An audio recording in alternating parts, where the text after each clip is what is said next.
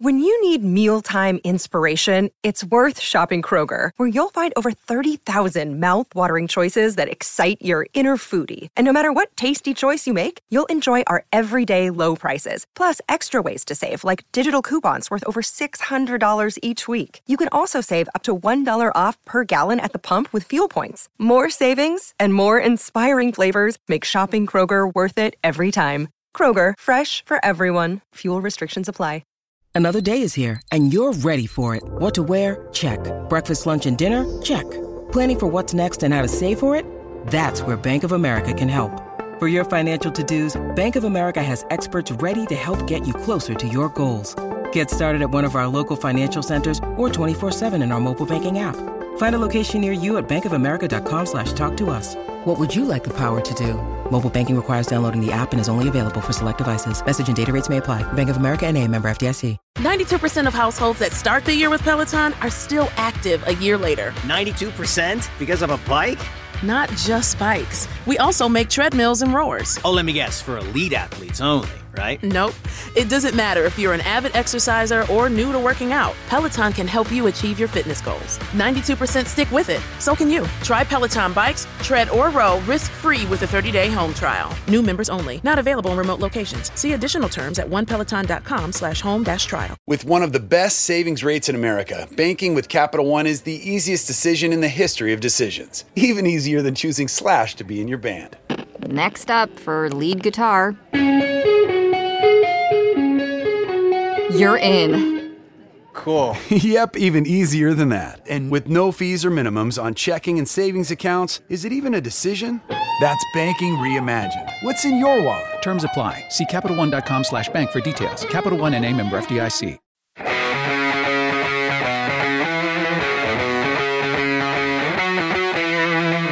Welcome to Cobras and Fire, and one of 2 episodes where we cover all the new rock releases that mattered for 2021. This week, we talk Swing and a Miss albums and ones that gave us blue balls. Plus, we review the Beatles documentary, Get Back. It's a real hodgepodge of an ep, people.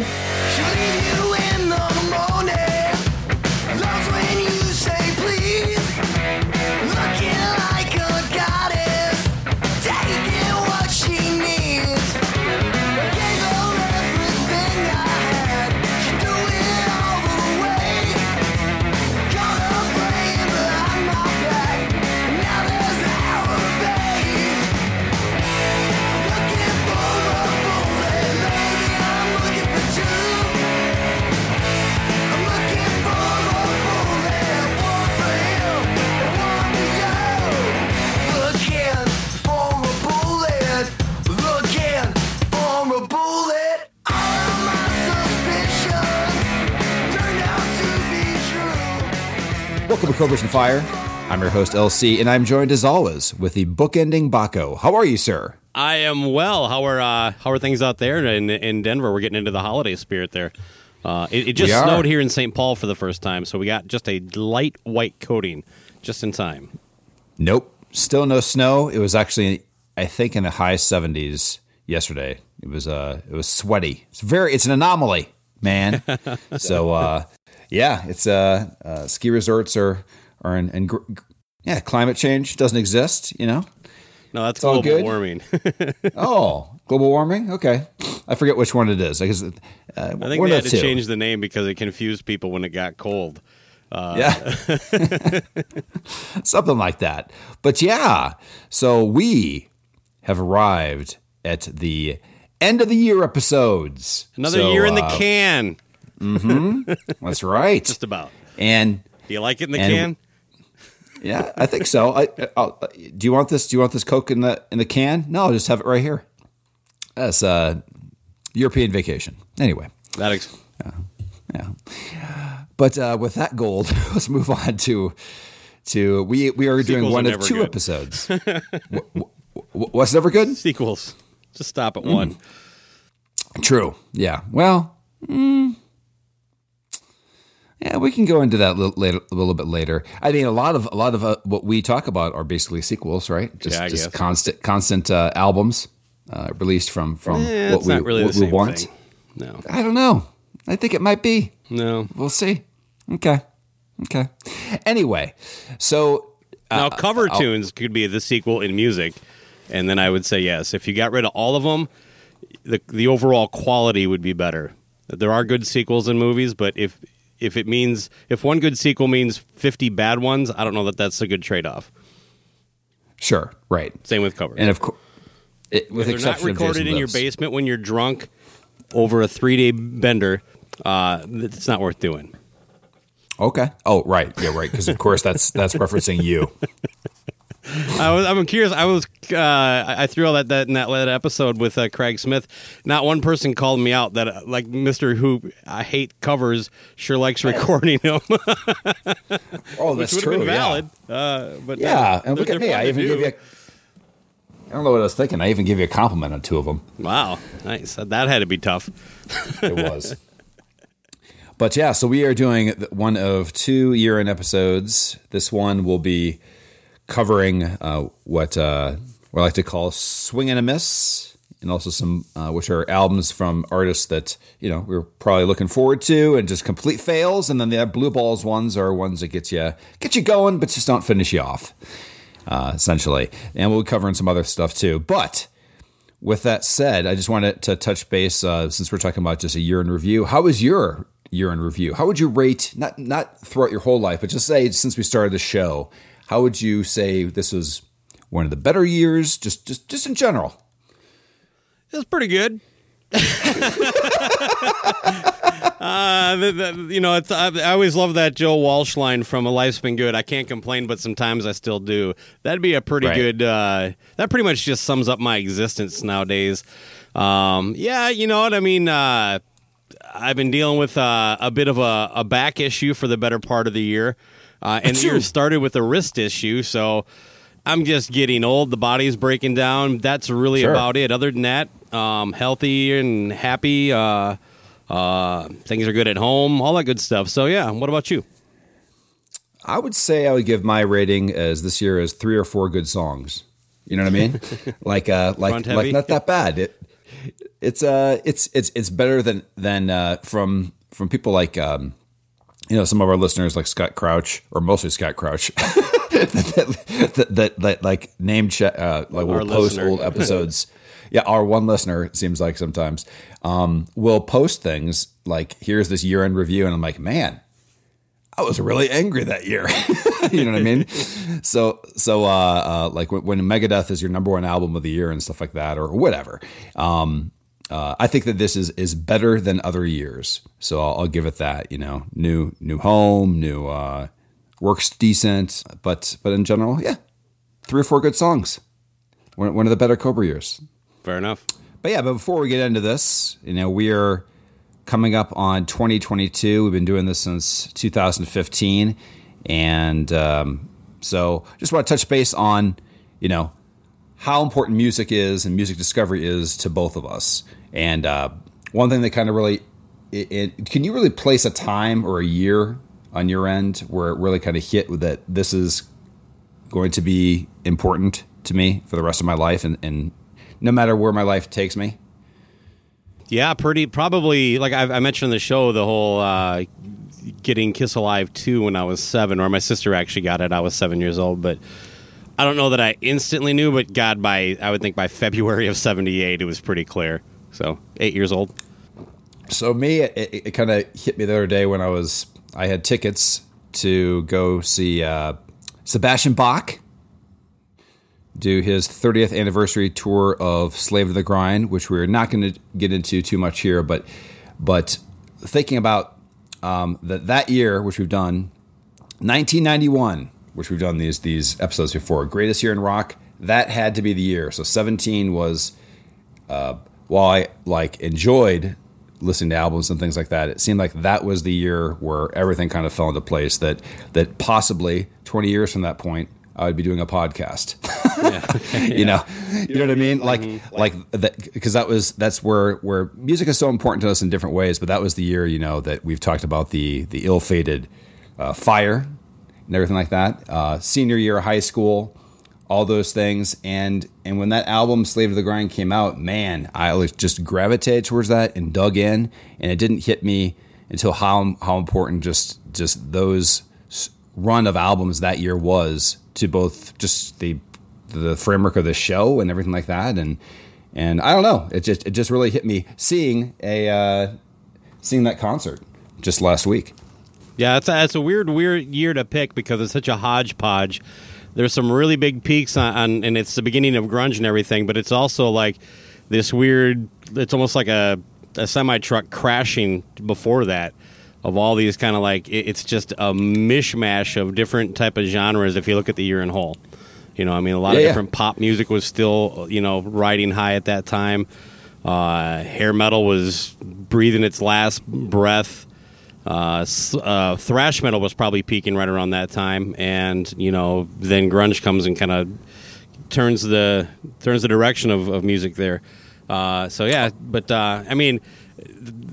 That record, "Slave to the Grind," is an amazing. To me, it blows away the first record, and I love the first record. So, but that band really peaked quick too. That's another thing. It's like, man, you thought that it was the sky's the limit for these guys. The progression they made from the first record to "Slave to the Grind," and then nothing really. I mean, it really hasn't been any quality output since then. Oh no. And I'm just talking about in general, like, yeah, that year was hodgepodge of everything. But my whole thing is that was the year that I realized that music was mood enhancers. In other words, that year was living in a hotel for like 4 months, having nothing, all that stuff like that. That was when I realized that music is an escape, which I'm sure is for everybody in one which way or another. I'll just summarize the concert this way. It was a 2-hour concert. With about a half hour of dialogue on the stage from Sebastian in between songs. And I'd just like to give a little preview of like a storytelling thing when he's kind of, it's the 30th anniversary, he's going through the Slave to the Grind. What kind of intros could he do? Okay. I'll give this a shot. This is a dry run here. Yeah, sure.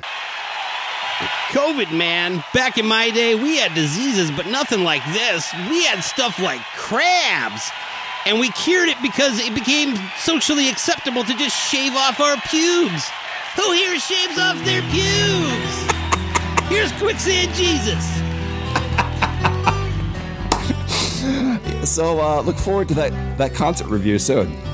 But, yeah, he was here about just about a few weeks earlier, but it was a Sunday night, and I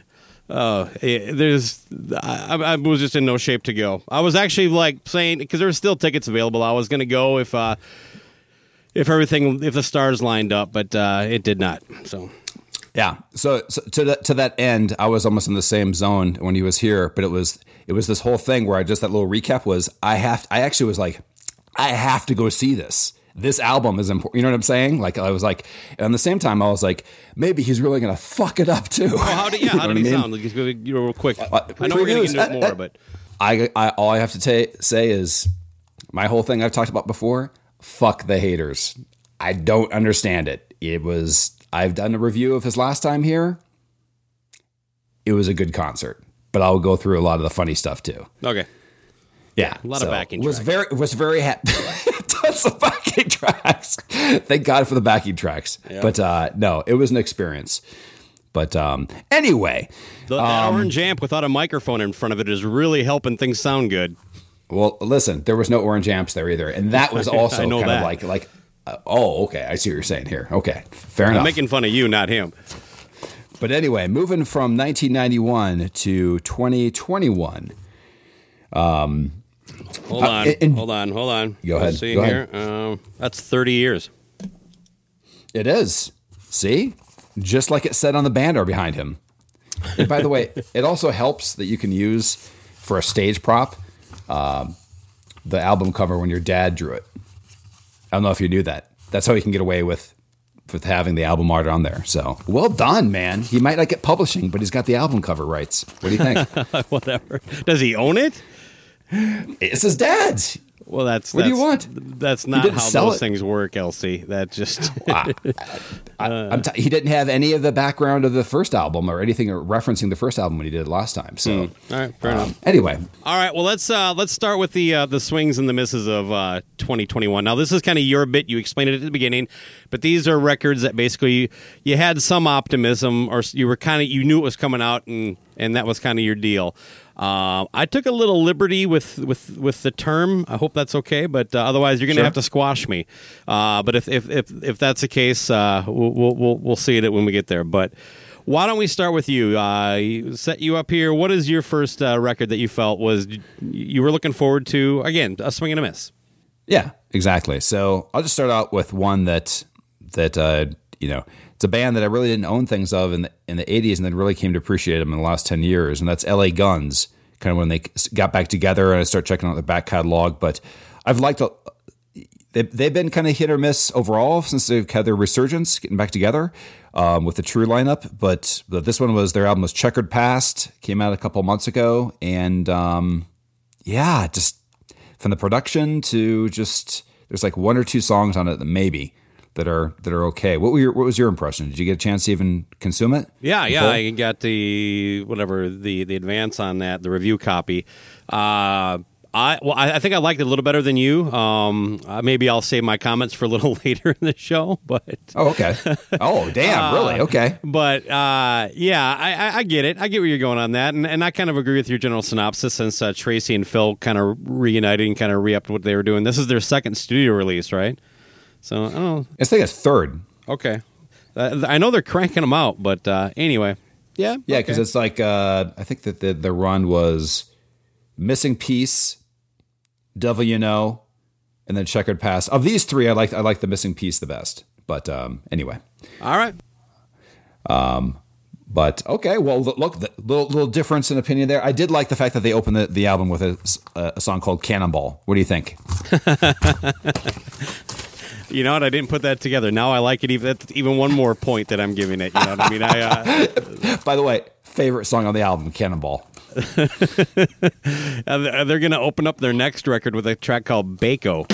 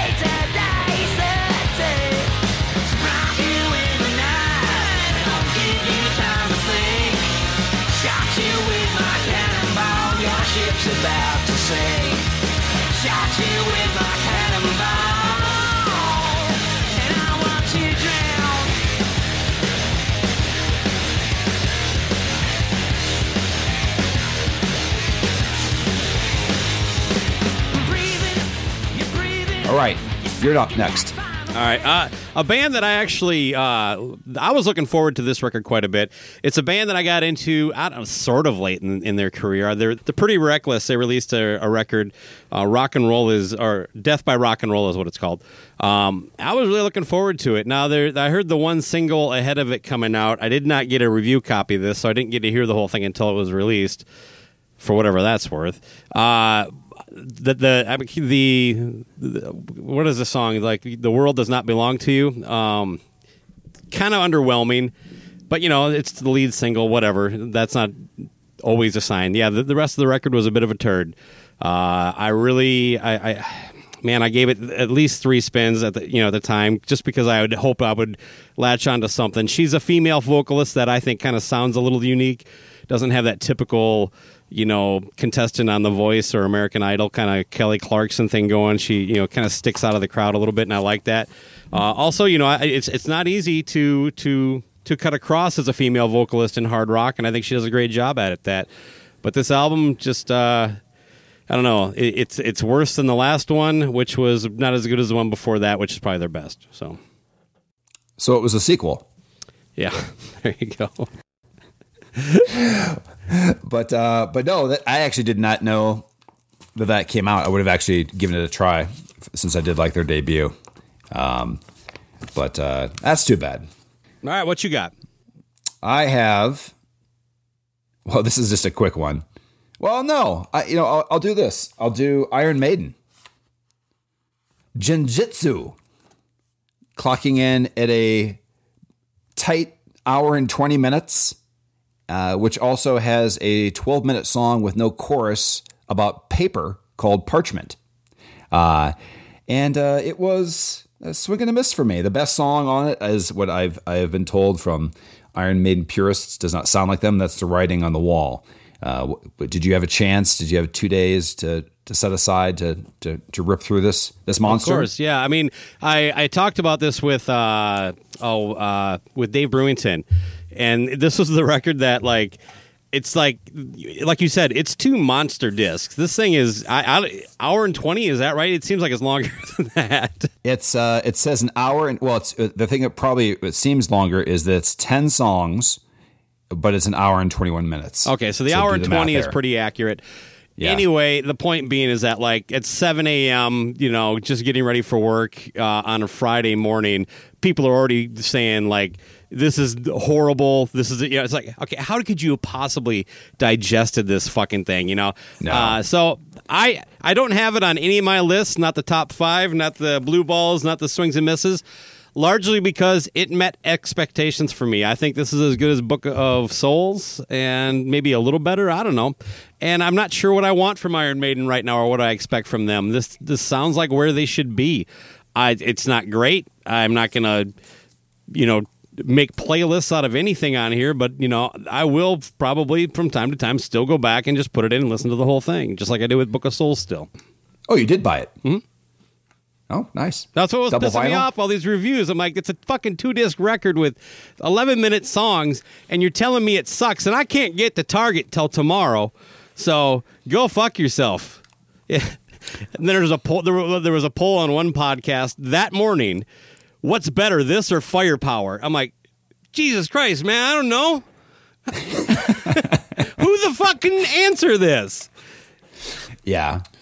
I will say, for your older bands, man, you got to have an Andy Sneap though, just production wise. That you put way too much. You always do this. It's like, look, man, that Firepower record is pretty good, but it's not high end Priest.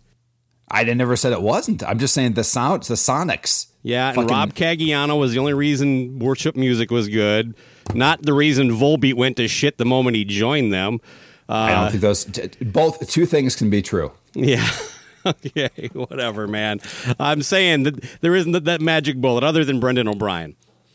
Oh, okay. Gotcha. He's probably the one producer that I would say, if just by the fact he could produce a band that if he produced Enough's Enough, I'd be probably just check it out just for that purpose alone. Yeah, I'll put down Andy Sneap is an argument for the future. Okay. Next, what you got? Did he produce Power Age? Oh, God. There you go.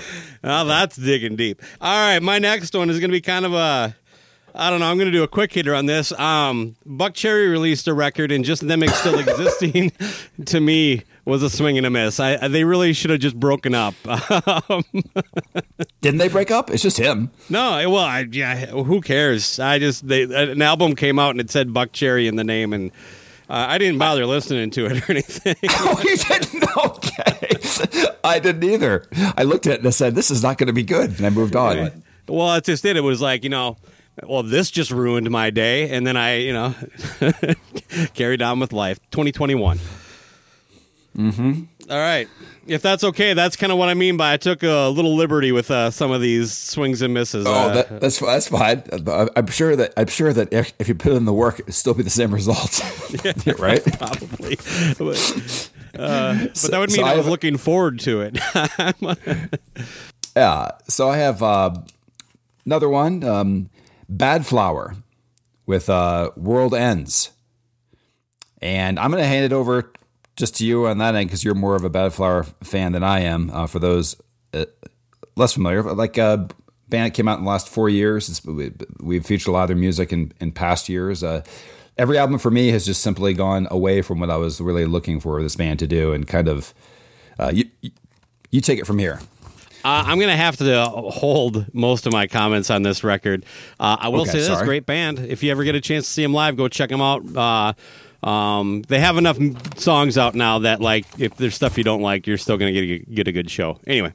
All right. Kind of an out-of-the-box one for me because it's not necessarily something that I think people would associate with me, but Billy F. Gibbons released a solo album this year, and I was really actually kind of intrigued by this, And you know what?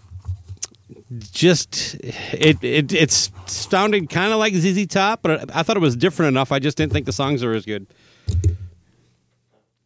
I did not check it out, so not a recommended investment of time, though. No, okay, not on my end, but it doesn't. I mean, maybe Joey Haney from Texas will take umbrage with that, but anyway, your thoughts on ZZ Top going on?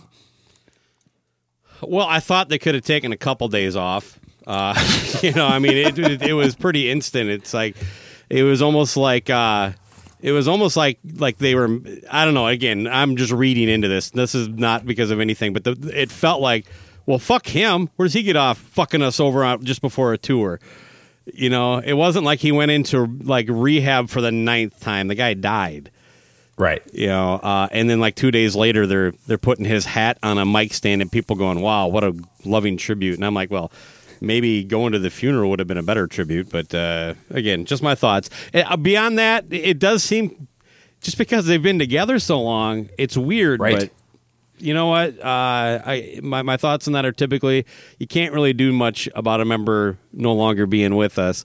It's not like, the Skid Row situation where you can debate whether or not they should have Sebastian in the band. They can't have, oh God, what's his name? Dusty Hill.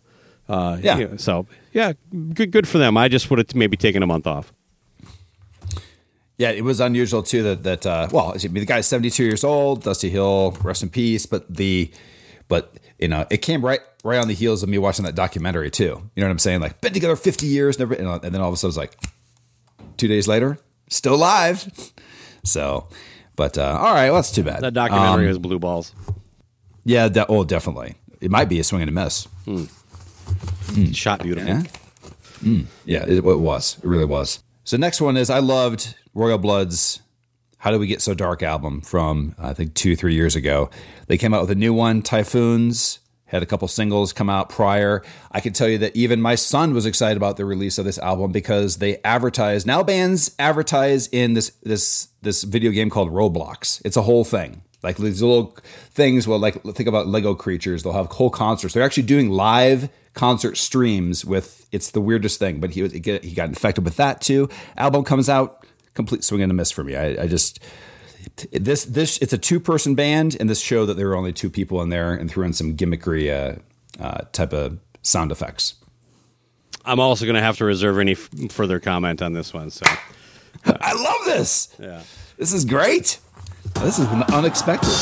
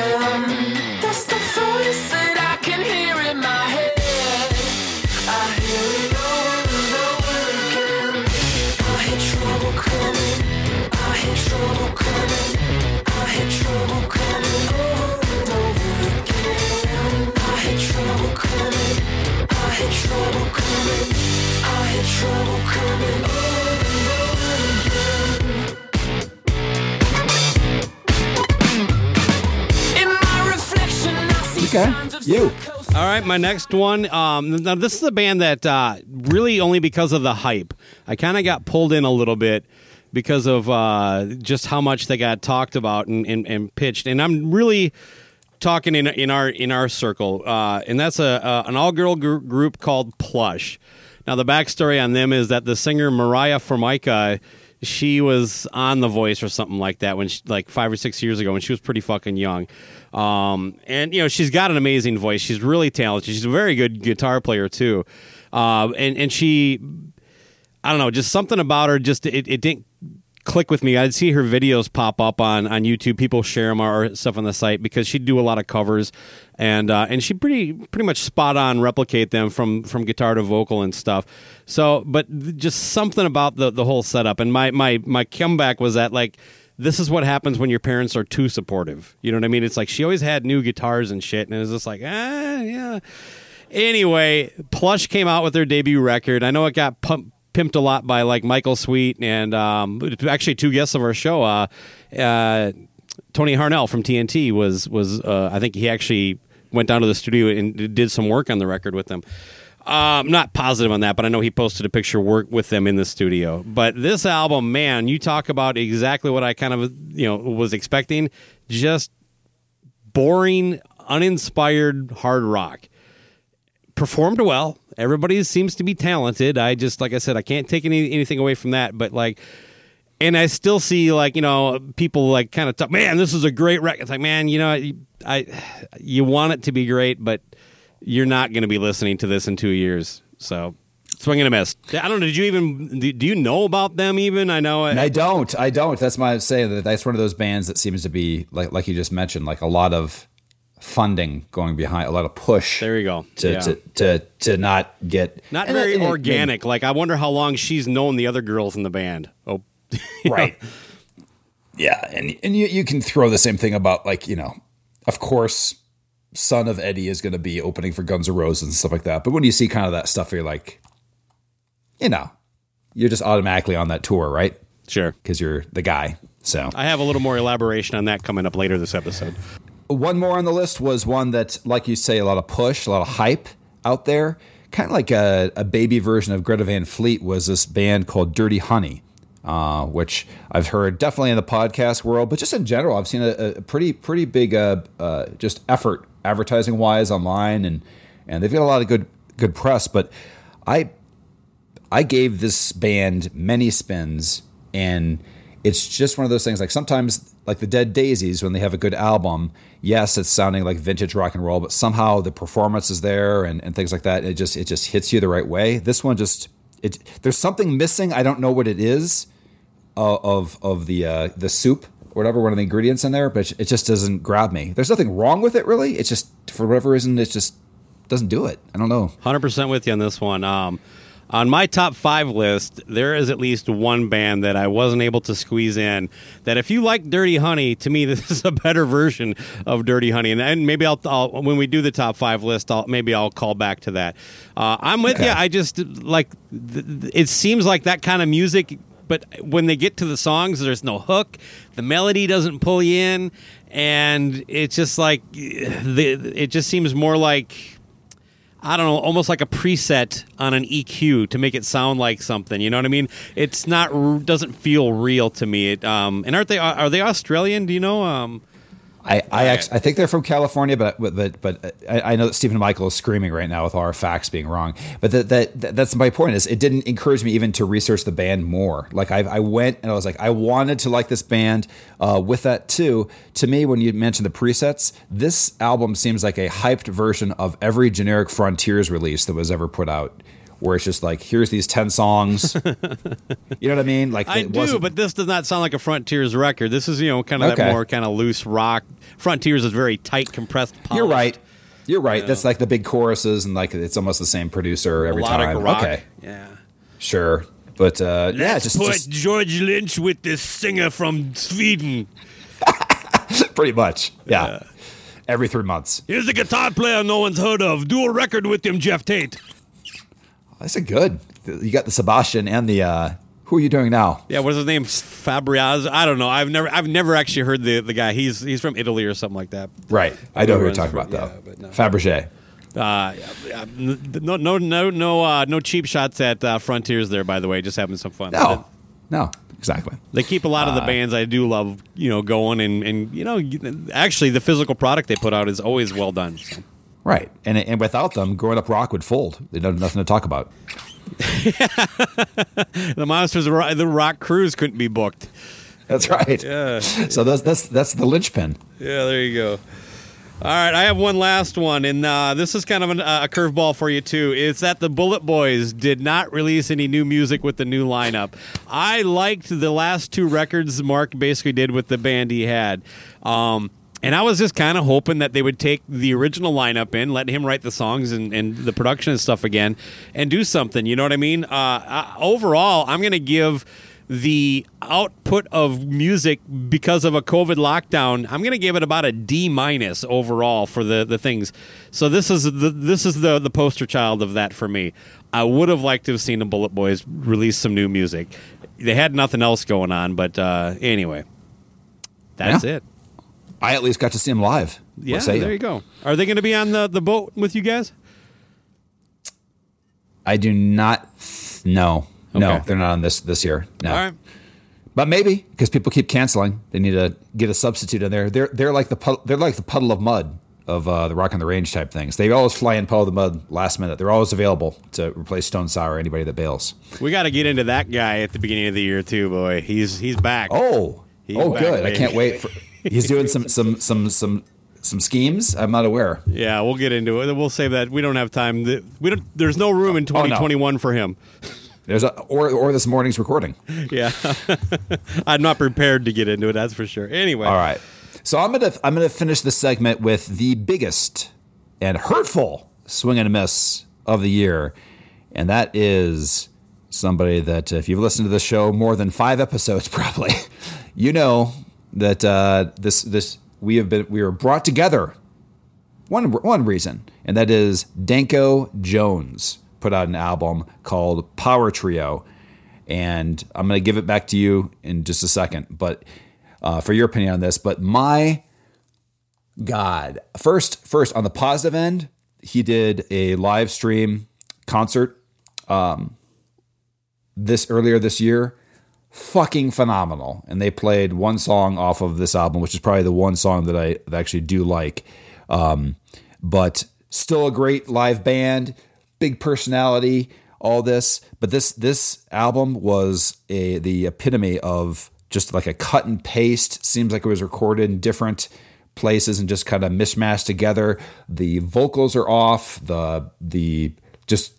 It's all missing. That's all I got to say on this part. All the elements that I love about Danko were basically there, but it's like a really shitty AC/DC album. This is like Jesus Christ. So it's an AC/DC album. Oh, boom. If it's not Back in Black or Hotter Than Hell or Porridge, what do you think? But to be discussed later.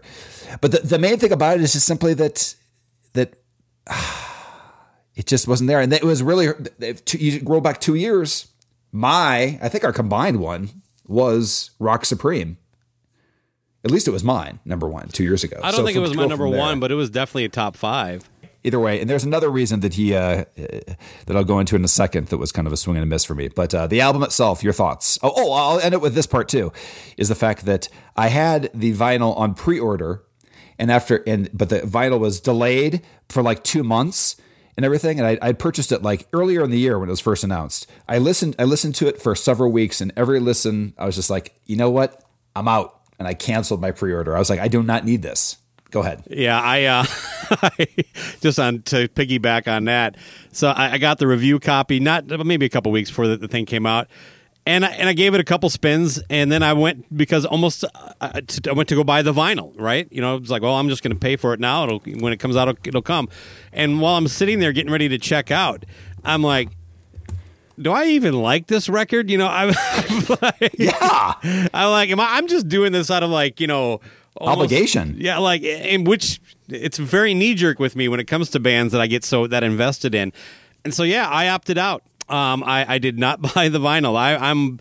You summed it up fine. I'll add this. I think based on the last 4 records that Danko's done, I'm going to say he's probably tapped out as a creative entity as far as putting an album together. He'll probably always be a great live performer. He doesn't have one of those voices that he has to worry about, you know, going away. Plus, he leads a pretty good lifestyle, so he doesn't have to physically worry about things being taken from him. But so I'll never pass up a chance to see Danko live, considering I still haven't done that. But right. Yeah, I'll probably be much more skeptical going forward, because I do think Rock Supreme was an improvement over what he'd been coming. Like Fire Music was right before that. But anyway, I when I go back to Rock Supreme now, I don't think it's as good as maybe I thought at the time. It's still at least a good record. I hear you. On my end, I was like, am I crazy not liking this? Am I just not in the right zone? So I went back and listened to Rock Supreme, Wildcat. Wildcat was the one I was missing there. Yeah, Firecat. And of course, the greatest one that he put out was, if you're interested at all in an entry point in Danko, which album do you think you should start Rock and with? Roll is Black and Blue. No, incorrect. Wrong. Below the Belt is the right answer, at least for me. Almost a la Dave Mustaine waiting till we record to make any announcement about what the future of Dave Ellefson a few months back. Sure. It was almost like Danko Jones decided to stoke the fires right after we talked about the Kid Rock video. So you want to get into that quick? Do you have any thoughts? Because Danko fired off threw some pretty big shade at both Monster Truck. Well, felt mainly Monster Truck, I guess. Yeah. So yeah, I'll just hit that, and like we recorded talking about the Kid Rock video. I hadn't the Kid Rock song and video. Don't Tell Me How to Live. I had not seen the video. Additionally, at the time of the recording, so I'll hit in a few things for time, and that is that Danko really went after first Monster Truck for associating with Kid Rock. To paraphrase, basically saying they're associating with, I think, a racist. I got to tell you, no problem. Obviously, speak your mind about whatever you want, but really, it came off to me. What the summary was. Monster Truck is associating with Kid Rock, so you should no longer listen to Monster Truck, which is basically, kind of like a Blackstone Cherry or Southern rock band that's been around that happens to be out of Canada. And essentially it was kind of like the whole cancel culture. Like, fuck these guys. I can't believe you made this decision. So let's back that. I don't want to speak on that first, my opinion on it, because I didn't have much for the last episode, was that okay, so now you're telling me I can no longer listen to this band because they had an opportunity to associate with somebody that's obviously much more high profile, that's covering one of their songs. I think that a lot of people would not even hesitate to jump to that. But with the things that he was mostly mad about, I think when it comes down to it, comes down to just, I think the song, first off, the song's not an improvement over Monster Truck. We've already covered that. But the video is so outlandish and silly that I think, like you even said, like, how do you even take half the stuff this guy is saying serious almost, right? Yeah. He's talking, it's not like he's a political leader or anything like that. And rock and roll, the whole essence of this is don't tell me how to live. Okay, I don't agree with the whole, with the message exactly, but at the same time, it's fucking rock and roll. I just don't completely understand. I mean, even Weird Al Yankovic had a great quote out there too, what I think you called the tweet of the year, right? Yeah. Like, hey, everybody out there that's congratulating me on my new Kid Rock video, that's actually not me, that's Kid Rock. Right? Yeah, like his Kid Rock parody. Yeah, that's an actual Kid Rock song, I think is what he said. So yeah, it was a funny tweet, but yeah. But I'll finish this up and I'll hand it to you. The other thing is that my whole thing about Kid Rock is this. I have not taken anything he said for the most part that seriously since he came out with Devil Without a Cause, and I'll tell you why. The whole thing in the beginning was he always said something like, if it's marketed right, you'll buy it. But if it's real, you'll feel it, or some kind of phrasing like that. Now, just so you know, people, Kid Rock is not straight out of Compton. He's not straight out the trailer. He's straight out of his dad owns tons of dealerships in Michigan. Okay, he comes from an affluent background. He is more of a showman and a great businessman. I'll tell you why I mean great businessman is as soon as he sees the shift changing, he goes with it. He didn't stay with rap rock. He went to more straight rock. Then he went country.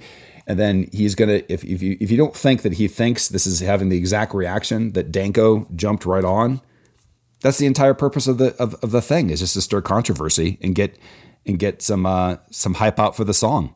But my whole synopsis is this. I don't think you should just cancel Monster Truck or anybody around. They had an opportunity to do it. They did it. I don't take him. Anybody that wears tube socks and has tons of outfit changes and rides a golden finger into space, I can't take seriously that much, right? No, it is silly. The video is what I'm getting at.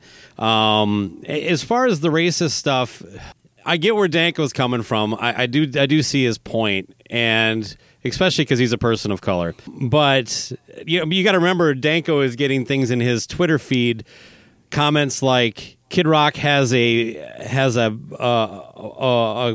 Kid Rock has a baby kid that's half black. So how can he be racist? And that mentality exists, and you can't really. I don't know how you crack through all that stuff, because we're kind of getting into this age, and I'm going to keep my thoughts on racism pretty light for anybody worried about me going too deep here. But racism isn't like we think it is. You know what I mean? It's not like the KKK holding up signs saying whites only.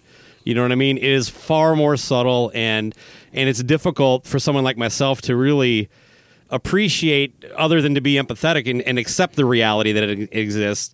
When I came from a town, I was literally raised from the first 18 years of my life with I think there was 2 Mexicans, that were in the school I went to. Other than that, all Anglo whites. You know what I mean? And I didn't break any laws by growing up on that, but I do have to accept the limitations of that on what it does to you. You kind of, when I moved to a metropolitan area, I started interacting more, and it kind of opened my mind.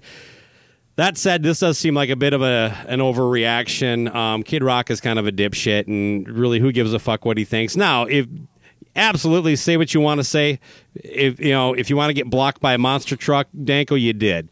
You guys probably won't be touring together anytime soon. I don't know that's the biggest problem that the world has right now. So I'll tell you this: I went to with my stepdaughter Jade and her husband. We went to this pumpkin patch thing at the zoo here in Apple Valley, Minnesota, and it is a family-friendly environment. There is just kids crawling all over the place, and I heard the song Thriller at least 4 times. And to me, that was far more offensive and inappropriate than anything. We have to accept the idea that there are people that aren't going to take the time to break down some of the political ramifications of wearing a MAGA hat. Okay? And it's at a certain point, the smarter people in the room need to be the smartest people in the room, and not really get dragged down into all that. But I don't know. That was pretty hodgepodgey, but hopefully I made some sense. No, I hear it. And also, I don't know if you remember this, but when we wrote an article doing a combined review for a Danko album, I think Wildcat a couple years ago for Decibel Geek, I cut out this whole portion that actually had to do with racism, probably at Danko, and why probably if he was somebody else and not of color, like the typical rock dude, that he probably would have had greater success on different tours. Do you know what I mean? Like, so I think that there's a lot of the things that are just building up. I think there has to be some truth to that. I mean, he's pretty fucking good. So, well, I'm just saying, like he plays in a genre that is basically AC/DC and Kiss type rock. Mm-hmm. You know what I'm saying? Like, it's not anything like that, and it's not normally to have a frontman that have a black frontman. So definitely there's stuff. I just think there's a stuff that point that I can't speak to the experiences that someone like Danko deals with, other than to hear them speak about it and try to understand it. But it's this is a sticky subject, man. I'm a white dude. Well, of course, I'm everybody's my whole asshole, thing is that, man. I'm a white man. Right.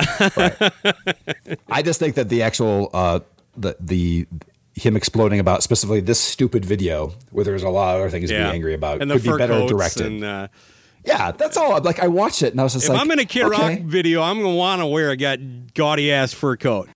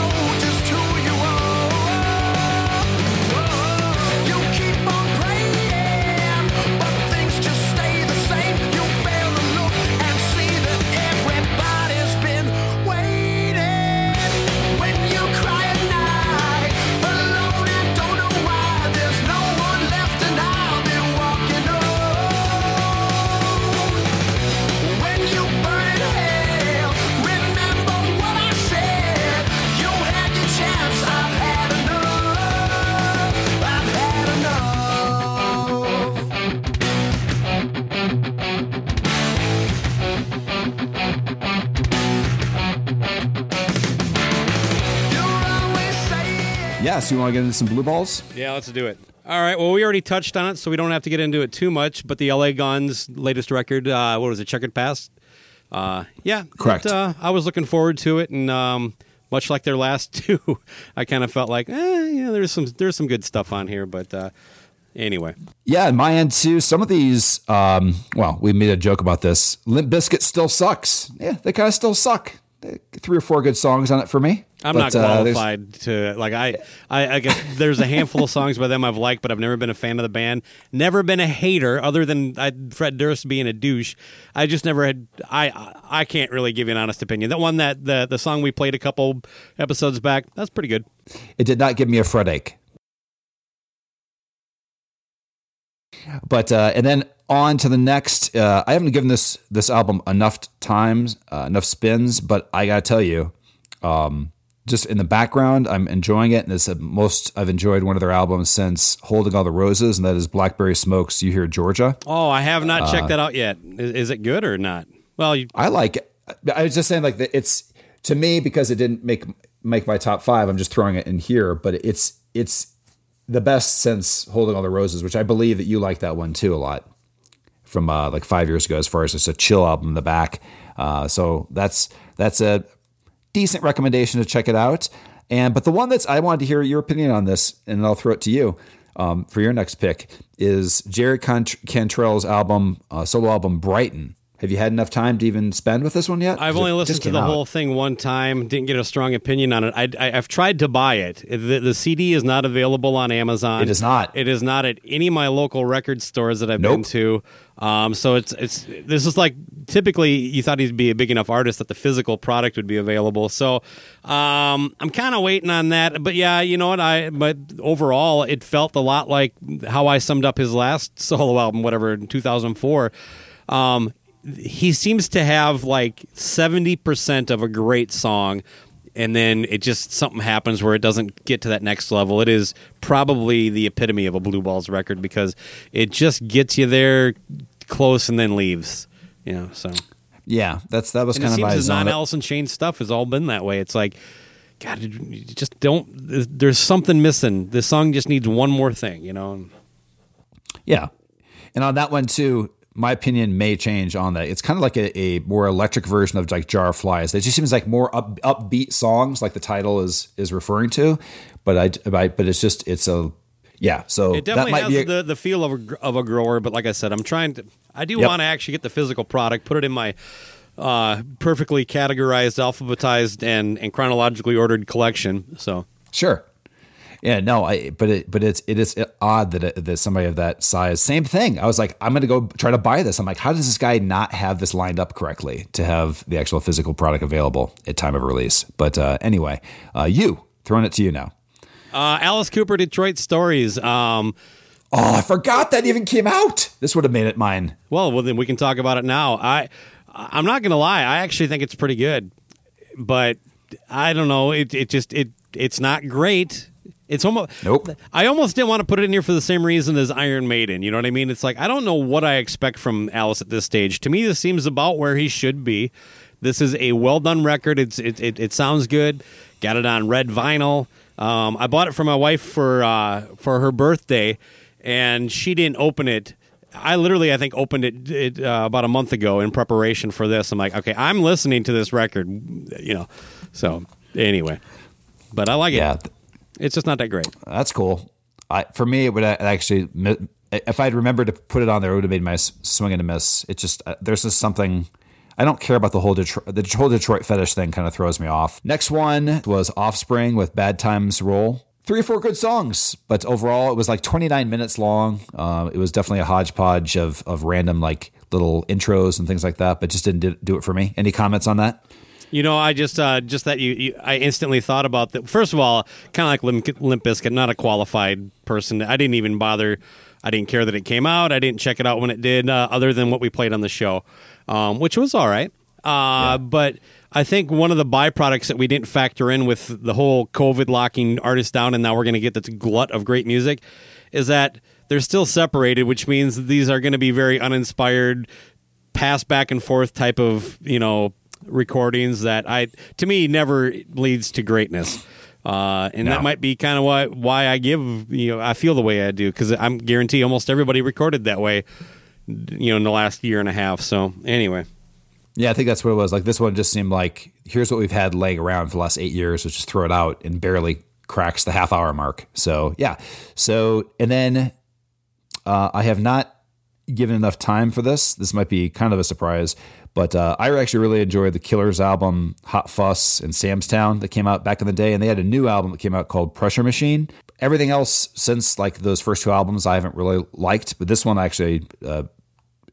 not that bad if you actually liked them back in the day. Okay. A couple of songs by them, but I've never been a big fan. I got Soul, but I'm not a Soldier as good. And of course, Nobody Told Me That You Had a Boyfriend. That's that one. Yep. Another one to mention is much better than expected for the fact that Corabi I worship for the most part for his voice. And that was with Dead Daisies, Holy Ground. Have you had a chance to hear this? Yeah, I think it's very good. And if I'm not getting Corabi, Glenn Hughes is a pretty good guy to fit in there. You talk about someone who has aged well. Holy fuck. And come on, Paul Stanley. Maybe cocaine's your issue.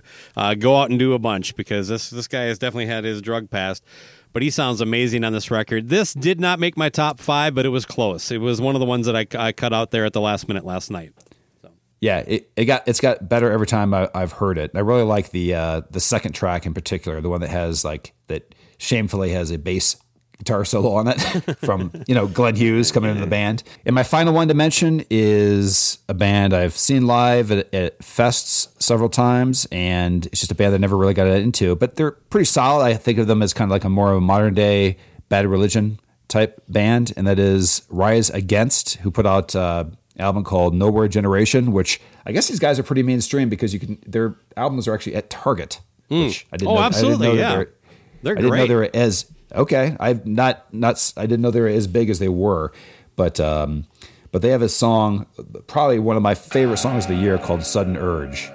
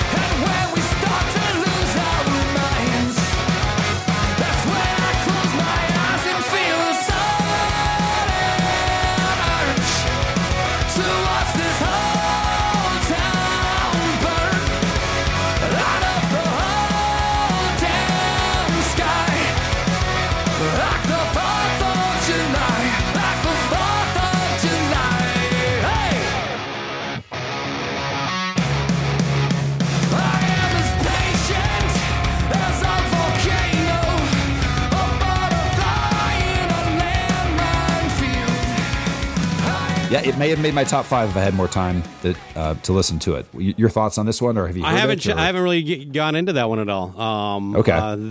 They got 5 or 6 songs that are just bangers throughout their career. But and I've seen them live a couple times at Warped. But so they're a great band. And now I'll hand it to you for the last part of the Blue Balls. Mammoth WVH. It's a very well-produced, well-recorded record. It's got some moments that just grab you, but it is very disjointed. And you can't say it's because the band didn't work together. He played everything, so right. Yeah, it's probably just his first crack at all this stuff. So that now with just a real quick thing on Wolfie, because I've given him a little bit of a hard time over him kind of like trolling the 50-year-olds who have his dad as their profile pic, and I get all that stuff, but man, you just said you're going to go on tour with the Scorpions after going on tour with Guns N' Roses. Maybe if you want to break away from that 50-year-old who loves your dad and wants you to play Panama, stop taking these tours, okay? You know, I mean, you're complicit in this. Now, part of me thinks he just does this because it's for his own personal enjoyment. Then fuck it. I don't care. Have fun on Twitter. Go after these guys. If they're going to keep fucking taking the bait, what do I give a shit? But if he's seriously complaining about this stuff like this is my life, this is my reality, I ain't mad that he was raised the way he was or has the opportunities that other people don't. I think he's actually been pretty cool about acknowledging that. Like, hey, look, I'm only getting the Guns N' Roses tour because my dad was Eddie Van Halen. I think he has been very open and acknowledging of that. So it's not like he hides from it and acts like he earned anything. You know what I mean? But come on, don't go out on the tour with the Scorpions because their audience is a bunch of people in their 50s who loved your dad and want you to play Panama. Now, he did do one thing that was funny. He said tonight's set list, and he tweeted a picture of it, and it was just Panama. Right. Guitar change, Panama. See, to me, that's how you do it. That's funny. Yeah. But yeah, you embrace it a little bit. That said, it's a phenomenally recorded record. The kid, there is no fucking doubting his talent. So I'm actually looking forward to, as much as I just harped on him, that's just about the either take these tours and accept the audience or start doing your own thing. But musically, I'm looking forward to his next thing because I think this is a great first step. To me, it's encouraging. So, yeah. And to that end, if you don't want a bunch of 50-year-old guys at your concert, then don't announce your own tour and put Dirty Honey as the openers. Yeah. That's all we love, apparently, is Dirty Honey. Right. That's what I'm saying. You're saying, like, who should I be paired with? I should be paired with a bunch of guys that sound like an old band. So, well, he is doing that tour with Plush, and to me, that's a little more. But again, it's just two people who really fucking kind of had things handed to them tour.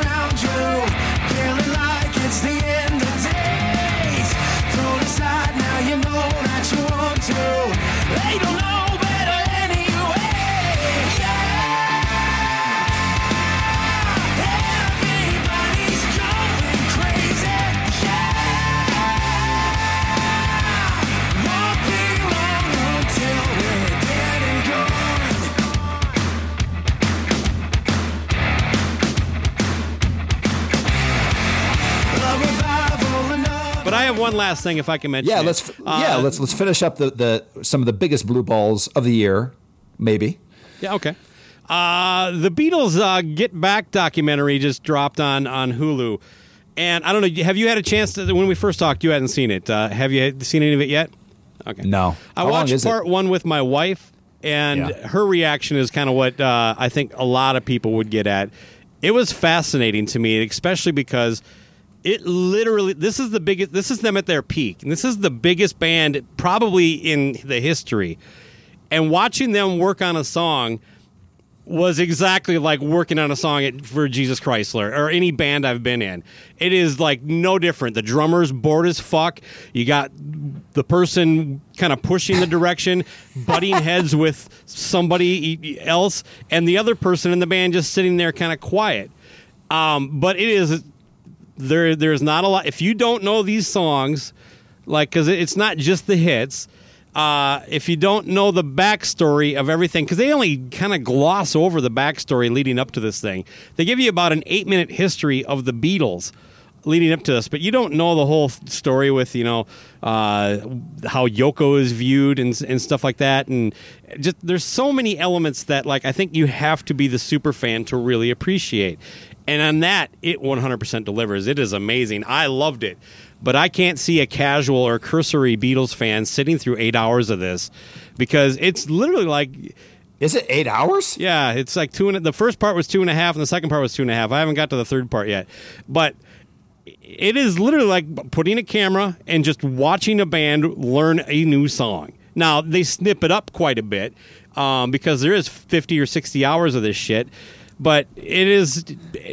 To me, it's remarkable. All the personalities, the attitudes, all that stuff, none of that really fucking matters, like, just because you're the biggest band in the world. Now, there's some takeaways personally. Paul was really trying to keep this band together. George Harrison was I think George Harrison was already out of the band mentally. Like, he was just like, fuck you guys.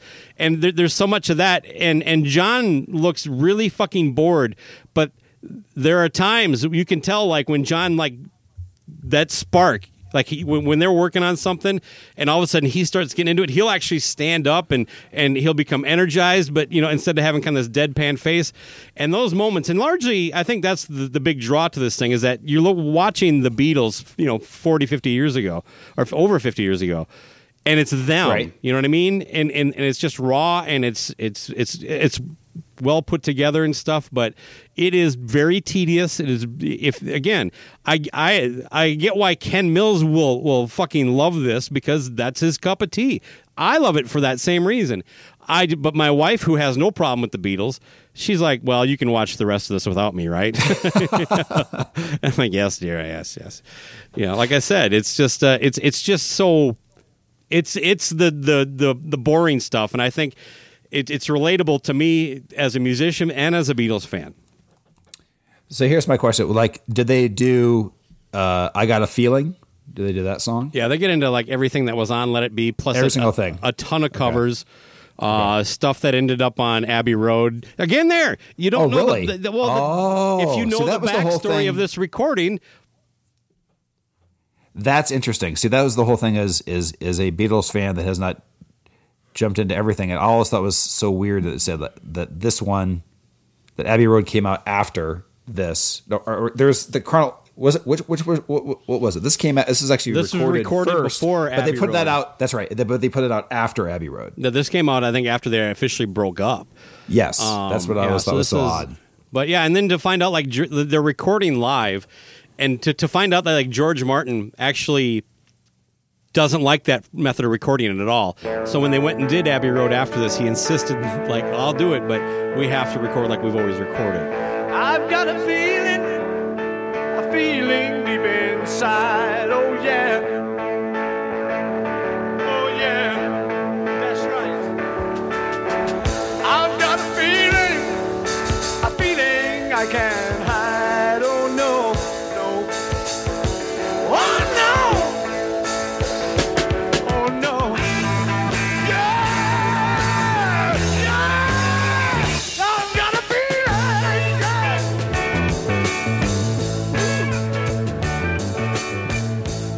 So I did want to say that I think maybe in the future, Baco, that we should loosen the rules, get a little loose on the best of years, only because sometimes albums come out in November or December. What do you think about that for future years? I don't know, man. Okay, fine. To me, that's like, well, first of all, you've had the exact opposite opinion before, so who knows what you're going to think in a year. That's true. But, I think if you want to be on top 5 lists, don't fucking release your record in December.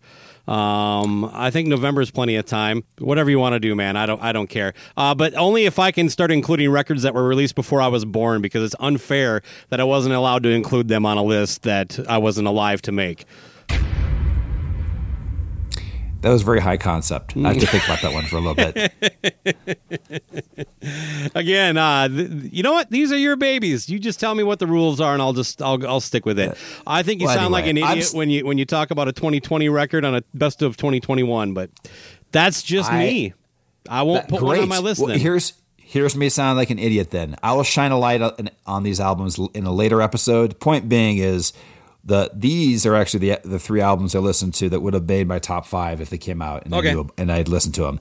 And as we talked about it right at the end, I hadn't a chance to listen to it. Red City, Radio, Paradise. I just want to shine a light on that one because that is my favorite album of the year. That would be my number one. Yeah, but I got to say that's a band that you turned me on to. If I had time to listen to it and properly digest it and include it on my top 5 last year, then so did you. You're a pro, man. You're a pro. It came out in December is my point of last year. I had it on my list, man. Yeah, but I didn't get the vinyl until January. Anyway, my point is, Streaming waited for the vinyl? I did because I wanted to experience that. Okay. And most of my stuff is, since I got into the vinyl game recently, has been buying old albums I've already heard. But anyway, my point is, Red City Radio, Paradise, check that one out. That's just a name check. There's also a band. Yeah, they already know to do that because I said that last year. I'm reinforcing your opinion then, okay? Yeah, say it like that, bitch. Another one from your top 5 last year. Oh, God. It wasn't in your top 5. I can't remember. It was your top 10. Top exactly. 10. Well, we did you don't. 10, that's right, yeah. Anyway, so another band that's produced by Tuck Smith, formerly of the Biters, and his own solo project, is a band called Prowess. And they have an album called Blacktop Therapy, came out at the end of 2020. Spun that a lot this year. Anything else you want to mention? No, man, let's get out of here. Rock's not dead. But the album as a format is. I'll never know just what you see in me. Don't you know you shouldn't live a lie? But if you want to take a chance on me, I can show you that my heart's on fire for you. My baby, my lady, my queen. Give me just a little time to show you what I mean. When I tell you that I love you and I don't want you to leave, but this energy is killing me. I'll tell you what we need right now. I think we just need each other. We need each other right now. So we can get together. Maybe we can get it figured out. Maybe we can get it figured out. Maybe we can get it figured out.